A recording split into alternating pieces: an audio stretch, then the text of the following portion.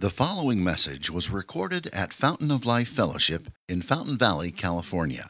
For more information, visit www.folfcrc.com. And I'm excited to look at this word together, this picture of Christ that we get today, and how to respond to him. But before we do that, let's pray, ask God for help.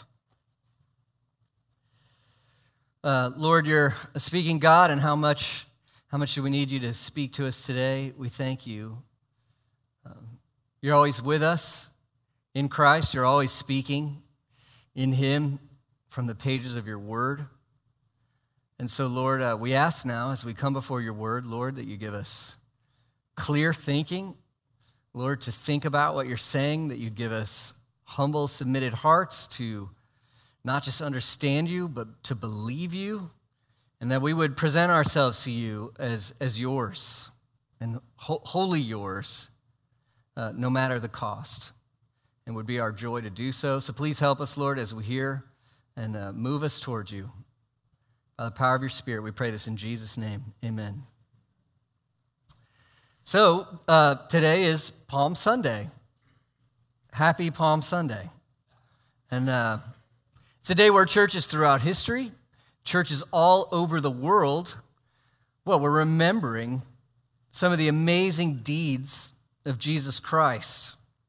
So what is this about? It's worth asking that, right? It's obviously not particularly about the branches of a palm tree.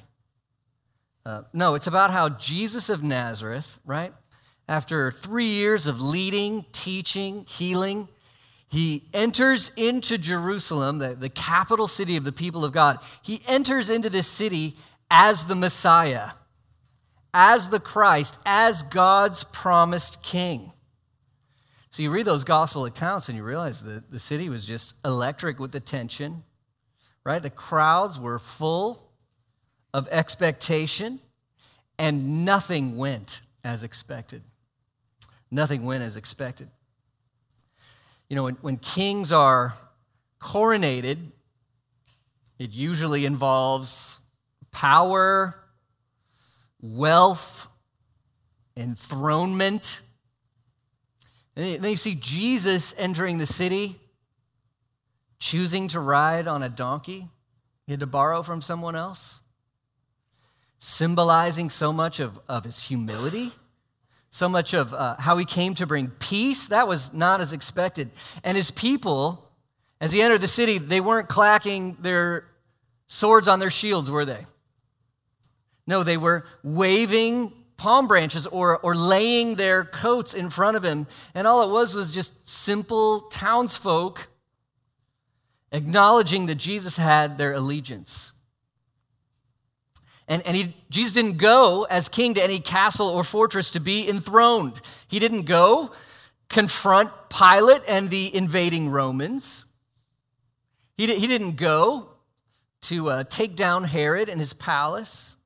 No, instead, Jesus, shockingly, where does he go? He goes to the temple, the center of the worship of the living God, and he overturns the temple.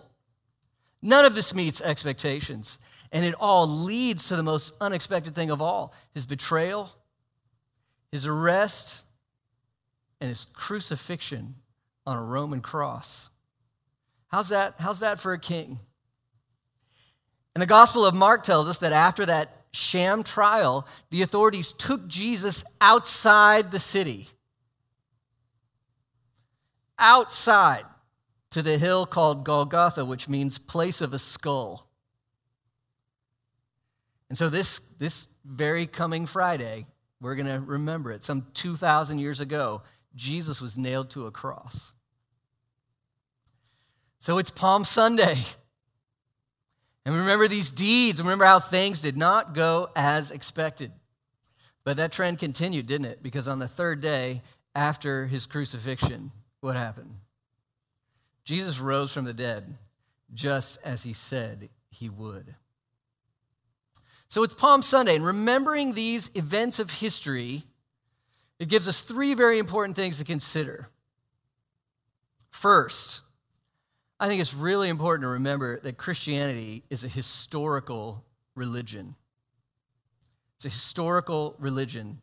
So many religions, it seems, they'll have their experiential aspect, right? The mysticism or the feeling of the religion.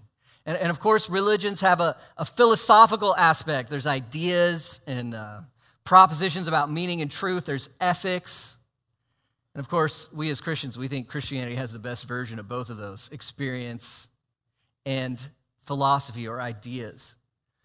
But unlike most religions, Christianity depends upon and is founded on historical reality. Historical reality. Something that actually happened in real time, in real space. There's a person of real history. His name is Jesus of Nazareth. And he said some things and he did some things. And who he is and what he's done are everything to us. It's historical. Christianity is not first an experience or just a philosophy. It's historical reality. And so Christianity admits if that historical reality isn't true, Christianity's garbage. Because even still today, some people want to say, we don't need the history, but we can still do the experience. Garbage. We don't need the history, but we can still have some ideas. Garbage. It's only valuable in the sense that it's anchored in on a real person and what he's done. And here's the glory of this for us. Think of what we're built on. We're built on the gospel. And you realize the gospel is true and real outside of you and your feelings. It's true and real outside of your circumstances. It's news proclaimed. It's work that's already been done. And so we don't tie our hopes ultimately to how we're feeling or ideas we're intellectual inventions we're conjuring up. We tie our hope to the reality of a person who exists and what he's done. It's a historical religion. That gives me a lot of hope, confidence. Second thing to note, and this is going to take us to our passage today, and the second thing to note comes in the form of a question. We're thinking about Palm Sunday and what happened and how Jesus went into the city as God's king, and he ended up on a cross. This text is going to tell us more about that cross and the meaning of that cross. Why did he go to the cross? Why did he go to the cross? What was he doing? So we want to ponder more deeply the events of this cross. Why would God's king, the anointed Messiah, become the cursed? Why would he do this? So we're going to see some amazing things about the cross from this passage. And then the third thing to note, it's historical religion. It really happened. Why the cross? Third thing to note, another question. How should we respond to the historical person of Jesus and what he's done? How should you respond? Because the historical reality of what Jesus has done deserves a historical response from me and from you today, tomorrow, our entire lives. So that's what we're looking at this morning. What does the cross mean, and how should we respond? We're going to start in verse 10, Hebrews 13, verse 10. There, the writer says, "We have an altar from which those who serve the tent have no right to eat." We have an altar. Now, how many of you, as you came to church today, this was the question on your mind? Do we have an altar? Probably none of you. But early Christians were mocked for not having any altars. At the time this letter was written, every religion has altars. What are altars for? What do you do with an altar? It's the sacrifice. It's a sacrifice. And so we remember the human heart knows this. Everybody knows this. There's a distance between us and the divine. There's a distance. You don't just come in however you want. Something has to be done to bridge that gap. And so there's Priests who offer sacrifices on the altar. That's what the altar is about. Priests who offer sacrifices on the altar. And so certainly for this day, the pagan polytheism of Rome had altars for sacrifice. Go to different countries. You'll see this everywhere in some places. But of course, also the temple in Jerusalem had the altar for sacrifice according to the law that God gave to Moses, right? That's where the altar is, and the Holy of Holies near it behind the curtain. And then Christians here in the first century, no altars, no sacrifices. So the second century church leader, Irenaeus, actually, he references people in his writings who said of Christians, you Christians don't even have a religion because you don't have any sacrifices. You're not even serious about what you're doing. You have no altar. So you think in the context of this letter, these Christians existing in the first century before the destruction of the temple, you think they felt that? The reality, hey, that important altar from the Mosaic Law, that's in the temple. We don't have one anymore. Do you think they felt that as a difference? Certainly they did. And so the altar says, or the writer says, oh no, we have an altar.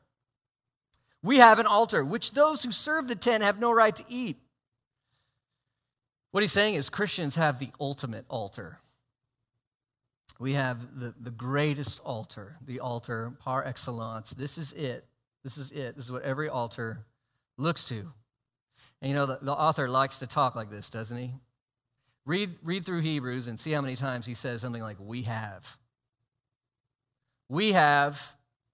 And what he's saying is, he sees those who have Jesus as enjoying privileges beyond belief. We are so ridiculously favored. So Hebrews 6:19, we have an anchor.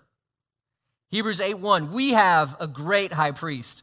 Hebrews 10:19, we have confidence to enter God's presence. Hebrews 12:28, we have received an unshakable kingdom. And here, Hebrews 13:10, we have an altar. Who has all the goodness? We do. We have it. So he's telling his audience, it's not we who are missing out on anything.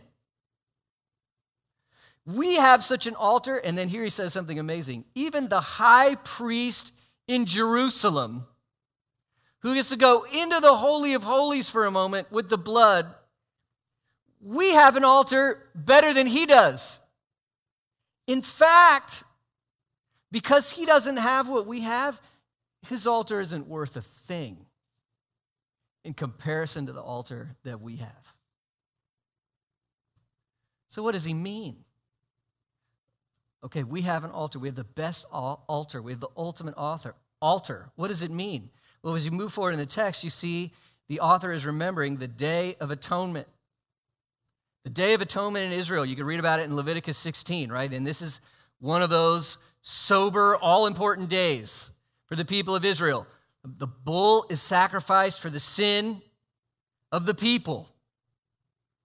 And blood is taken into the holy place.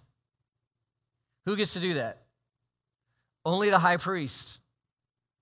He only gets to stay in there for a moment. How often does he get to do this? Once a year, that's it.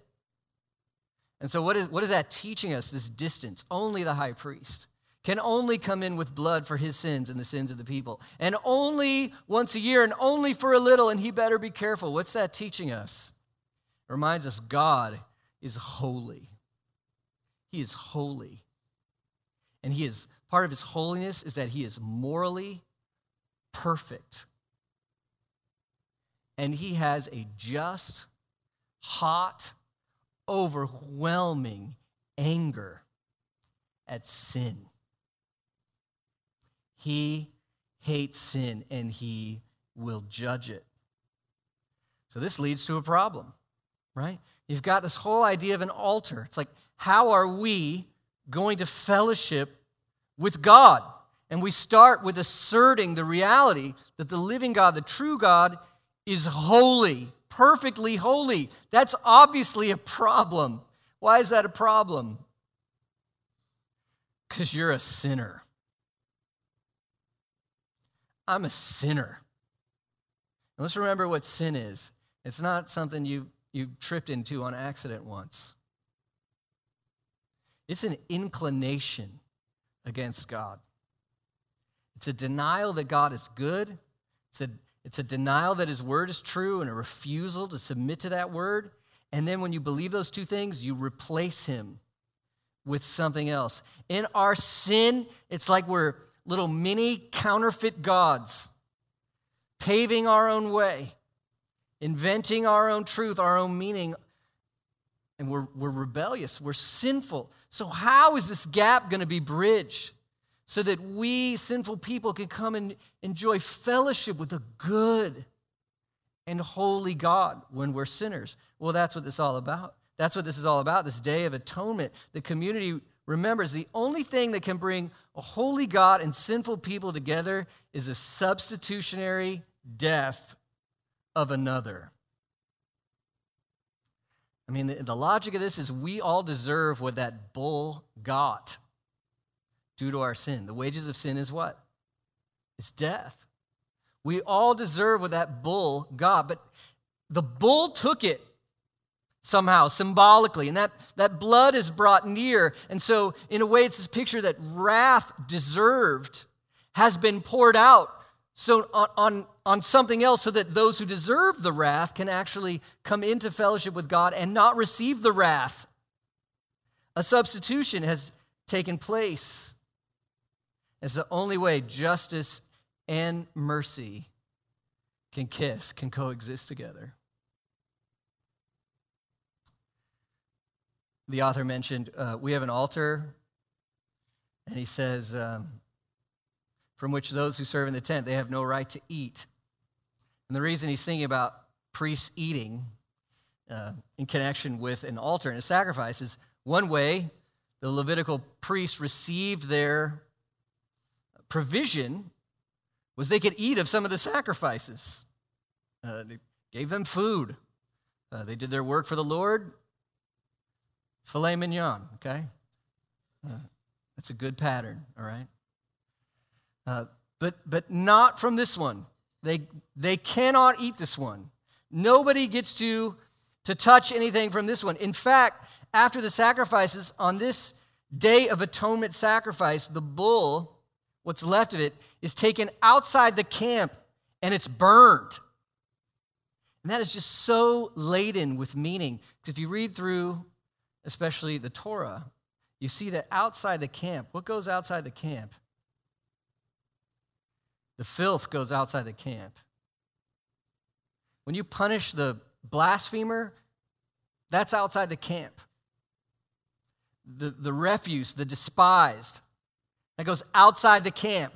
And so it's almost like this, the remains of this bull represent sin itself. Get it out. Get it away from the presence of God for sure, and get it away from his people. So in a way, it's very gracious. It's this idea that God is removing sin and the problem from the people. And so you would burn it in the sense that it's just wholly devoted to him. Nobody eats this. It's burnt outside the camp.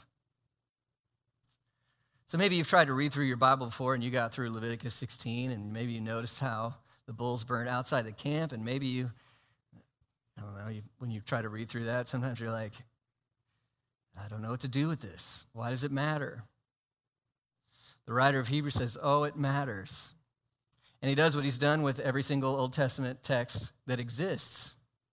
As he sees the parallel of a substitutionary death for sin and the remains of that sacrifice taken outside the camp, he sees, who does he see? He sees Jesus. There's a parallel here. Even this idea of this sacrifice representing sin taken outside the camp, even this idea, he says, it points to Jesus. Just like those remains were represented the vileness of sin and were taken outside to be burned, the Gospels tell us Jesus went into the temple,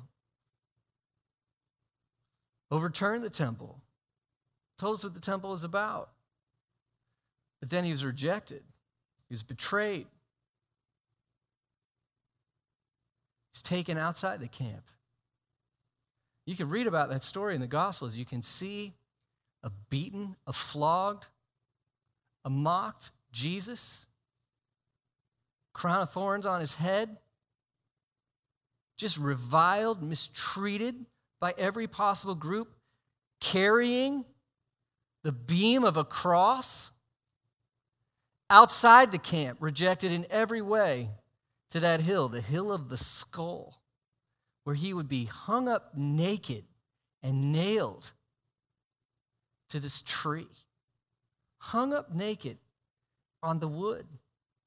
Of course, in the ancient world, it was impolite to speak of crucifixion publicly.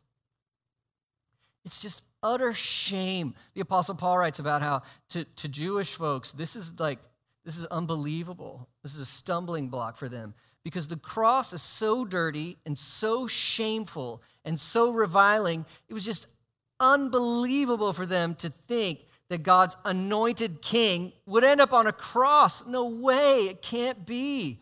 The cross was reserved for the dirtiest of the dirty. And there Jesus, outside the camp, was hung up naked as everybody watched him bleed and struggle and suffocate. And then even you read these gospel accounts, even it's disgusting when you see it. His opponents come to where he is at the cross, and they mock him further. And if you're ever going to think, all right, enough, it would be there when he's on the cross. But no, even there they mock him further. They revile him. You're so despised, you're not even worthy of compassion right here in this moment. Why did Jesus do this? Look at verse 12. This is our gospel. This is our hope.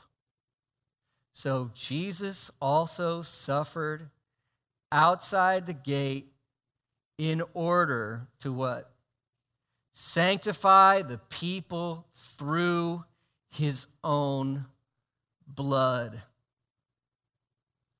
We have an altar. It's Jesus and his cross. There, our King embraced his role as our priest. And after living truly a human life, made like us in every respect, yet without sin, after living a perfect human life without sin, he offered himself up as the sacrifice outside the camp, so that through his own blood we might be sanctified. Other places in the New Testament, the word sanctified is used differently. It's used to mean kind of your progressive growth to be like Jesus.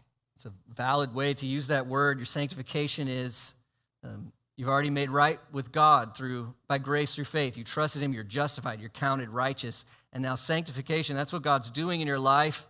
He saved you when you were totally and completely sinful, counted you righteous with the righteousness of someone else. He put Jesus' righteousness on you through faith alone. And now sanctification is growing in that, to become what you already are because of what Christ has done for you. But here in Hebrews, to sanctify you means he's made you holy. He's washed you clean. He has set you apart to belong in his presence and be his, so that you can worship with joyful confidence and enjoy fellowship with him and be devoted to him with all you are. Friends, what was the cost that sanctified you to bring you into the presence of a holy God? What was the cost? It was the blood of Jesus Christ outside the camp. I mean, think of it. We were the ones outside the camp in our sin.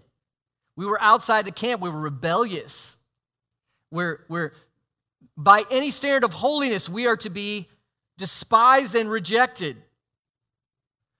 We're not good people according to God's standard. We deserve his wrath. I mean, if you read Ephesians 2, what does he call us? Children of wrath in our sin.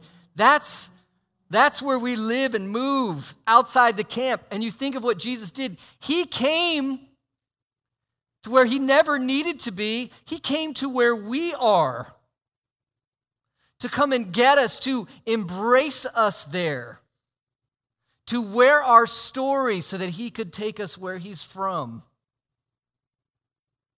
Bring us to the holy presence of God. We just remember his priesthood in this book and how the eternal Son of God took upon himself human nature, cares for us, came to be with us, did what we could never do. He lived a perfect life with no sin, and he came to take our place. So every sacrifice in that Mosaic law and that Old Testament system, it was all pointing to the real thing, the Lord Jesus on the cross in our place, and there the great trade was made. He was treated like our unholiness so that we could be holy. Or Paul says it in this way, 2 Corinthians 5:20. He says, we implore you on behalf of Christ. What's the request he gives, the invitation he gives? Be reconciled to God. There's a brokenness in that relationship, but through Christ, God has turned his face towards you through what Jesus has done on the cross. And if you will look to Christ, God desires to be reconciled with you so that you would turn towards him through Christ. And then this incredible line, 2 Corinthians 5:21, for our sake, who's that?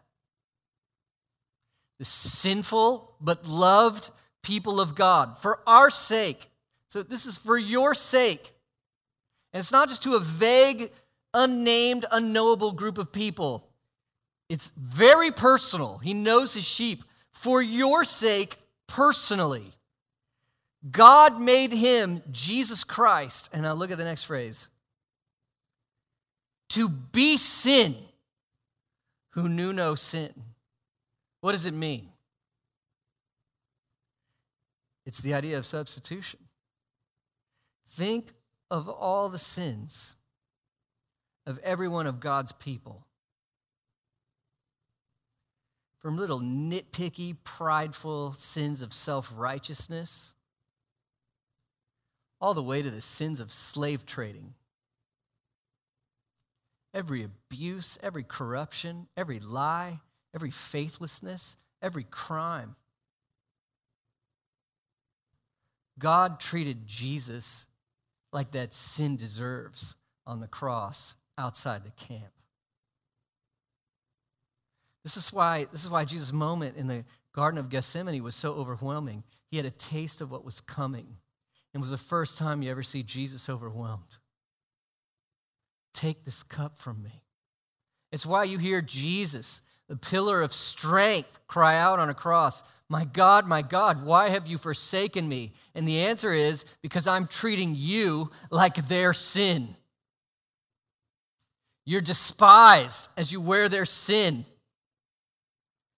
You're receiving the just wrath deserved for their sin. God made him to be sin who knew no sin. And now think of the trade, so that in him, in Jesus, we might become, what do we now become? The righteousness of God. Do you see the trade Jesus made with you?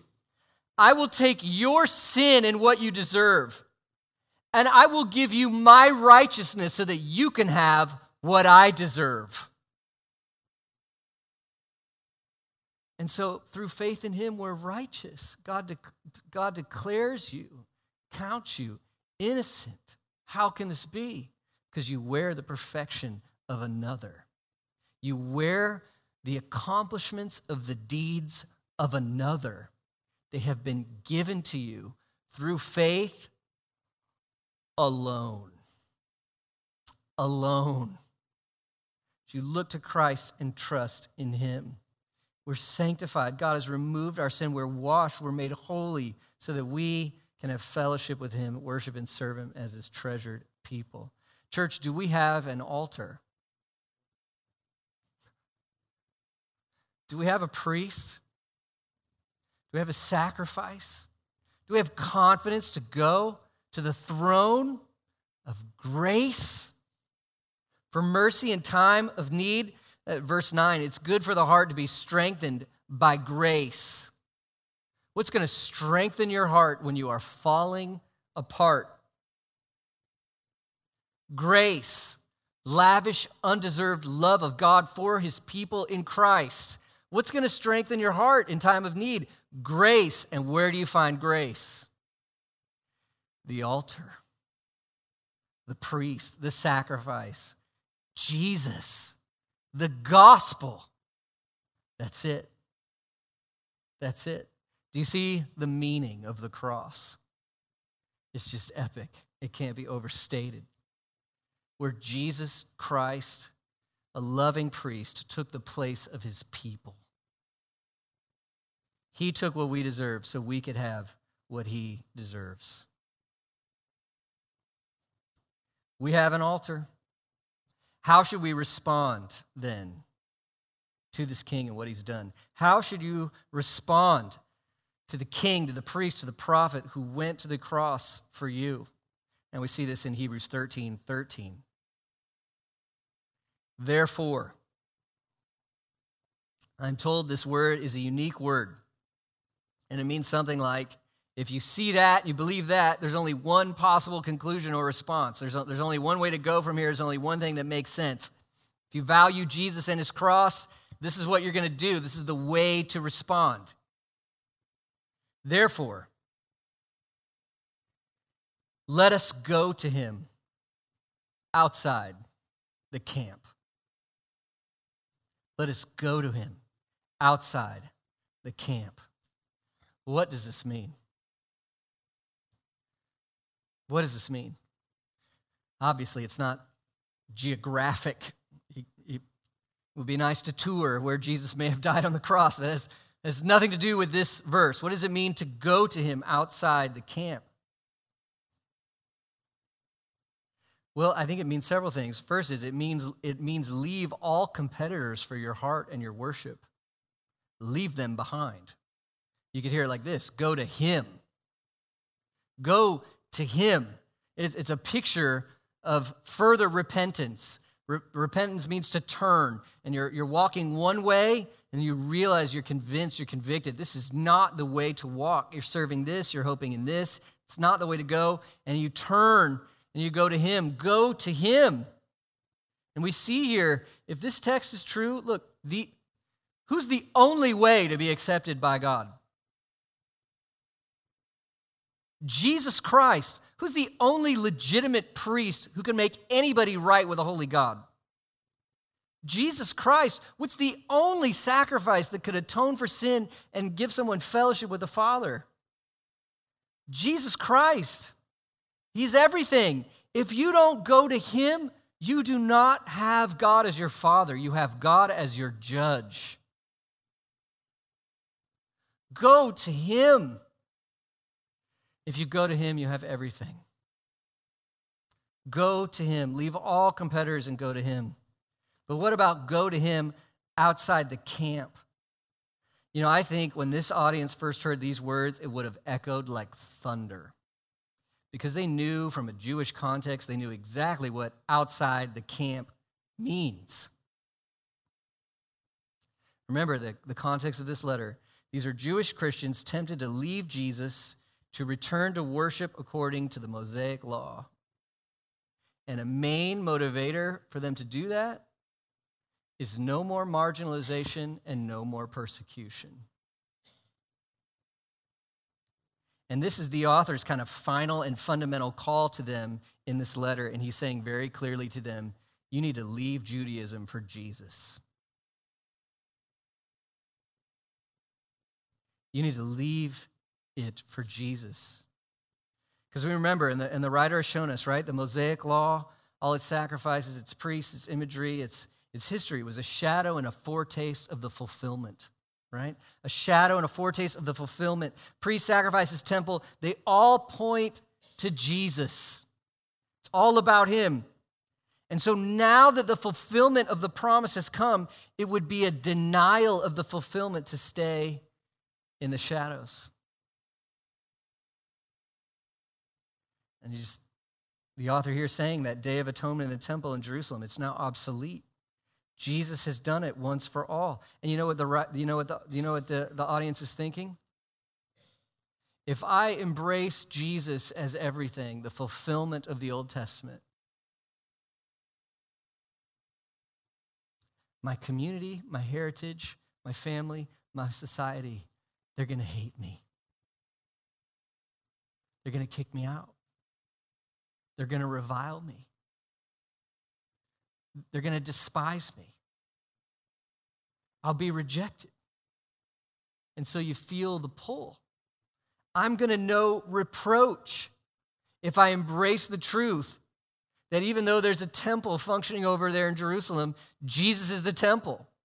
I'm going to feel pain if I embrace the truth that even though there's a high priest over there in that building, Jesus is the high priest. I'm going to pay a cost if I admit that even though there's sacrifices over there, the cross was the sacrifice. I'm going to bear reproach if I believe that, if I embrace that. And what is the writer saying to them? Go to him and what? Bear the reproach he endured. Go take up your cross. Go wear it. Go embrace it. Go to him outside the camp, willing to wear the world's disapproval for his sake. And so we remember our context is different, but in every time and in every age, somehow there will be a stigma, a mark of disgrace for genuinely belonging to Jesus. There will be. Jesus told us this, didn't he? Look at John 15:18. If the world hates you, know, what do we need to know? It hated me before it hated you. If you were of the world would love you as its own. But because you're not of the world, but I chose you out of the world, therefore the world hates you. So first, there's a joy here, right? How do you like hearing this? Jesus says to you, I, Jesus, chose you to belong to me. If you have any esteem for Jesus at all, you should be like, yes. Yes. Yes, I have him. He chose me. The world won't like you. The world won't like you. And you know what the Christian heart says? Worth it. Worth it. But suffering over time can beat you down. We've seen it in Hebrews. Suffering over time can beat you down. And so you have to remember. You have to think of him on the cross. You know, this expectation of reproach, sometimes it does keep people from coming to Jesus. It does. And you'll see people interested in Jesus, but you'll realize, well, for some of them, it's like, I don't want to be identified with a Christian church. I don't want to be part of those people. Or I don't want to be seen as unintellectual. I don't want to be seen as behind the times. I don't want to be seen as bigoted or judgmental. But the key phrase is, I don't want to be seen, despised by some group or community. But do you realize, if you're not willing to wear Christ's reproach, it's fair to ask if you've really tasted of his grace. If you're not willing to wear his reproach, you've put a price on what Christ is worth. And if you're not willing to wear his reproach, you are saying that he's worth less than your comfort. And you are saying that he's worth less than the praise of these crowds. And you forgot the reproach he wore for you. Just remember the reproach he wore for you. That's so much about what this week is about. That's what we're going to think about on Good Friday. You just see Jesus reproached, this glorious, amazing, beautiful, righteous man, hated, slandered, mistreated, mocked, lied about, betrayed by close friends, abandoned, tortured, taken outside the camp and hung naked. And in Hebrews 12 it says Look to Jesus. Remember what it says? He endured the cross, despising the shame. Jesus in his mind and heart thought of you, thought of me, thought of his people, and thought of the reproach of the cross. I mean, just utter reproach. And you know what Jesus said? Worth it. Worth it. To sanctify us by his blood, which means we got to go to him, and if it brings reproach, we remember him, and what do we say? Worth it. It's worth it. We go to him bearing the reproach because we're satisfied in him, friends. We're satisfied. Look at what verse 13 says. 13 and 14. Therefore, let us go to him outside the camp and bear the reproach he endured. For, here's another thing you remember. Here, what do we have here? Or what do we not have here? Here we have no lasting city. And that is also laden with meaning. What beauty do you have here that will last? There's lots of beauty here. It's God's gift to enjoy, but will it last? What relationships do you have here that will last? It's great relationships. We lose them, don't we? We lose them in death. Your finance is going to last? Is your body going to last? Is your society going to last? Is your community going to last? Here we have no lasting city. This world is a beautiful place. We want to work for God's kingdom. Sometimes good triumphs. We're thankful for all God's gifts. Praise God, the place is cursed. We remember that, don't we? It is futile and ultimately hopeless on its own. And you know, if you won't go to him and bear his reproach, what basket are you putting all your eggs in? Here, bad investment. Here we have no lasting city, but we seek the city that is to come. Jesus Christ is going to come back. He's going to shake out creation like an old coat. He's going to renew it, remake it, restore it. And we will be with him together in a new earth, more real, more beautiful, in new bodies, glorified, fit to enjoy the presence of God and one another forever. We have an unshakable kingdom, and it will last. And look, this is our hope. This is always our hope. This was the example of the people of faith. You remember Hebrews 11? It goes all the way back to Abraham, Hebrews 11:10.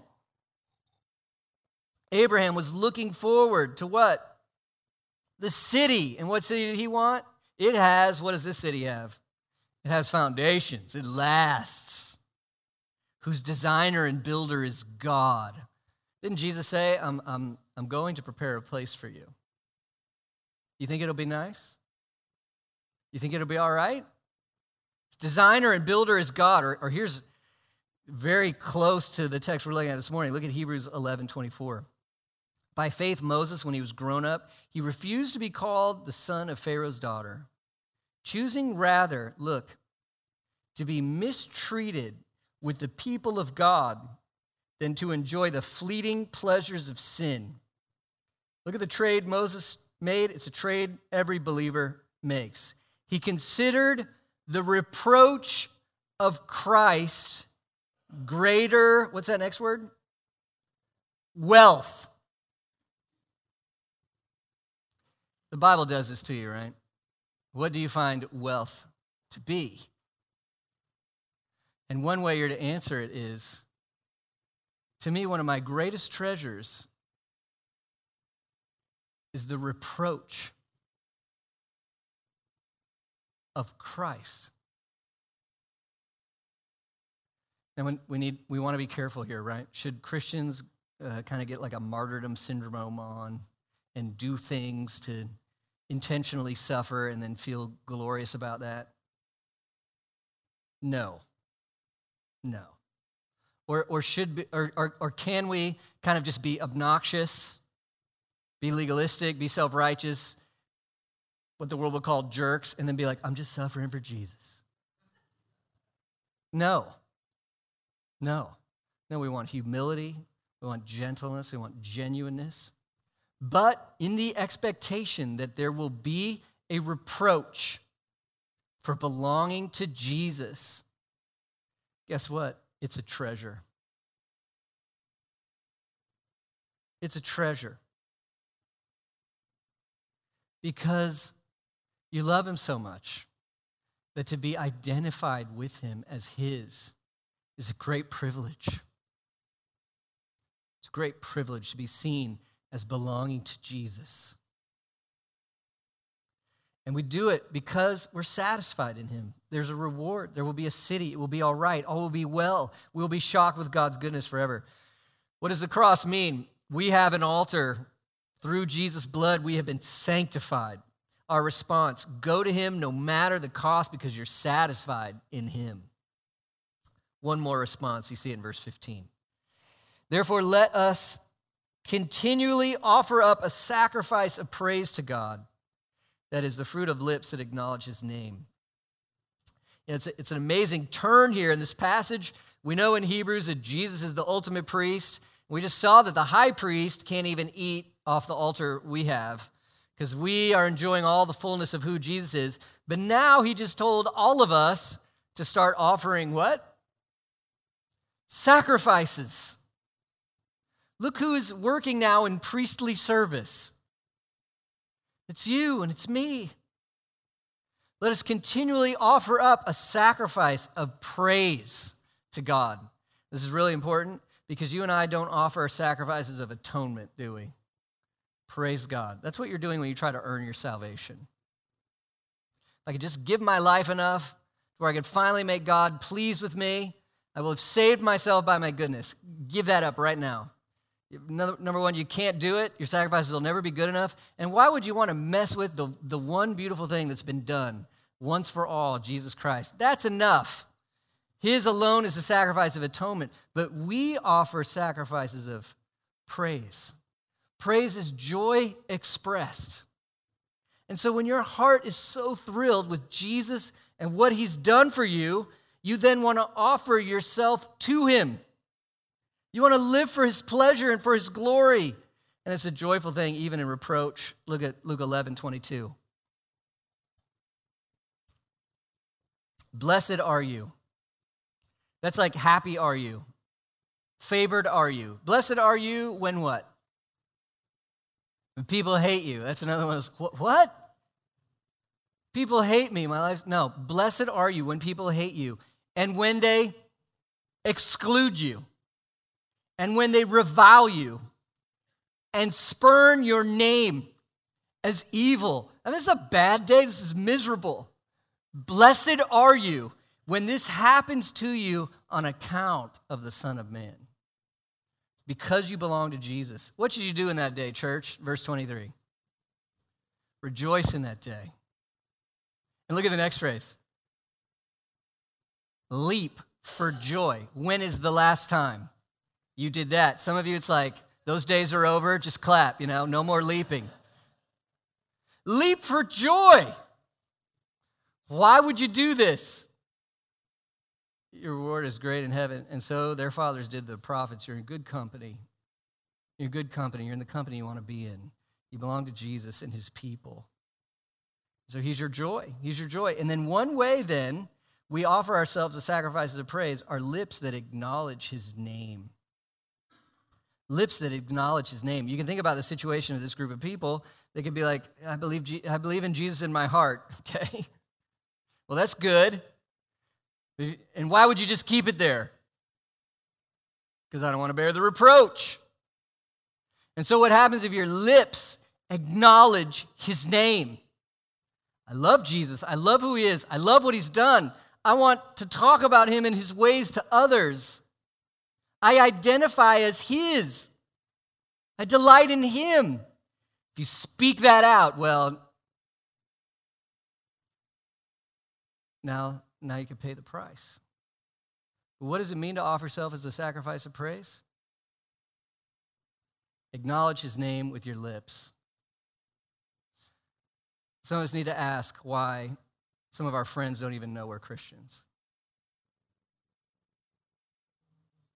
Some of us need to ask why sometimes we're undercover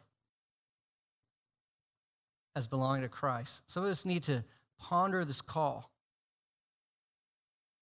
to acknowledge Jesus somehow in the way that we talk, in the way that we communicate. To not be ashamed at all. Obviously, it's an art sometimes, right? There's a way to do this, a way not to do this. Sometimes we don't know how to do this, but the main thing to ask is, are you afraid of doing this because you're scared of the reproach? Go to him and wear his reproach. Speak of him. Speak of him. And this is another picture of being outside the camp, isn't it? Jesus went outside the camp for us. Guess what we're supposed to do? Go outside the camp for others. I mean, think of our camp right here, sort of, kind of. A community of believers, right? And we can acknowledge Jesus together and love him together. Where does the Lord want to send you this week?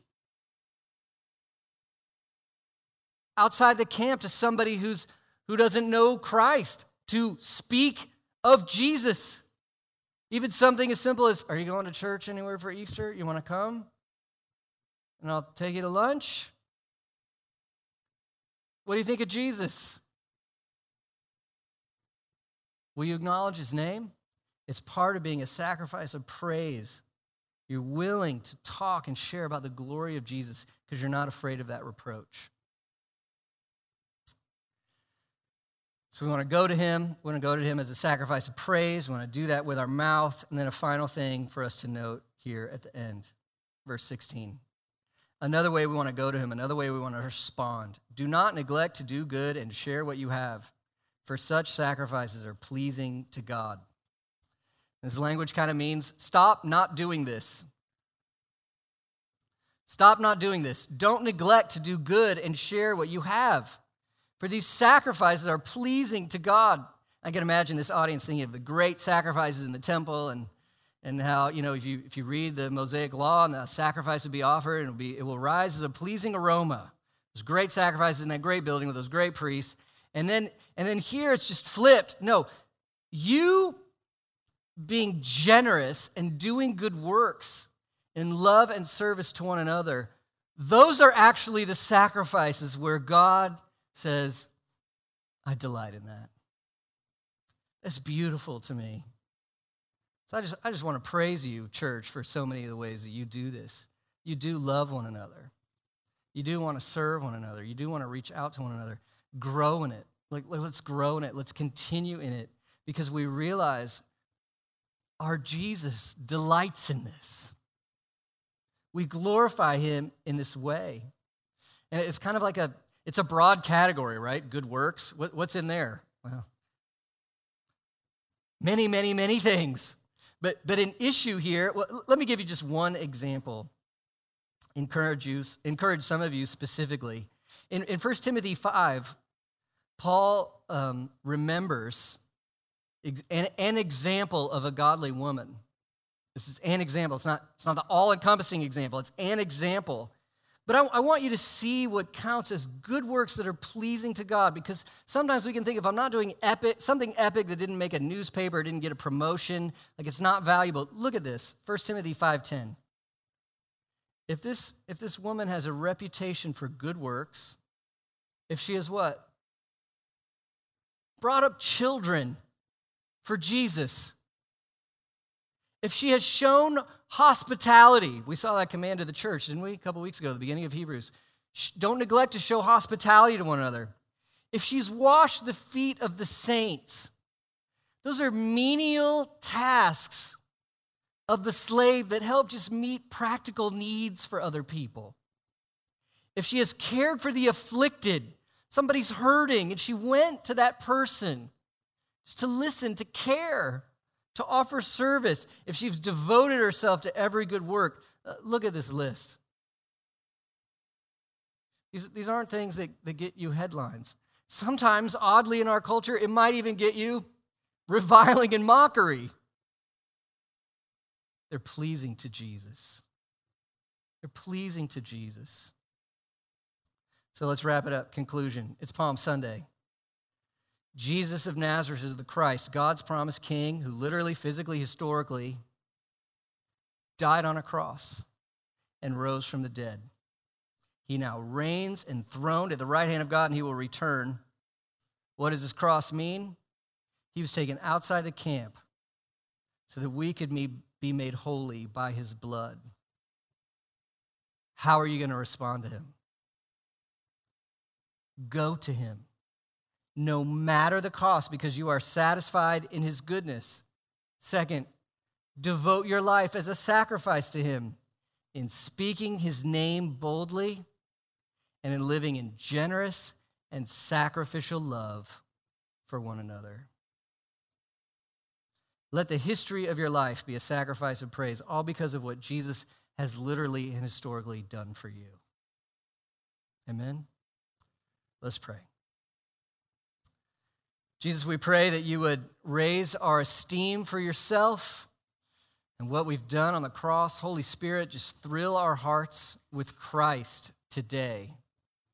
And Lord, may we respond by going to you, no matter the cost, loving to belong to you, wearing your name faithfully, genuinely, no matter the reproach. And Lord, may we belong to you with all we are in generous, loving service to one another. Let us be devoted to one another in love as a picture of your devotion to us. We pray these things in Jesus' name. Amen. Thank you for listening, and we invite you to visit us Sunday mornings here at Fountain of Life Fellowship. For more information, visit www.folfcrc.com.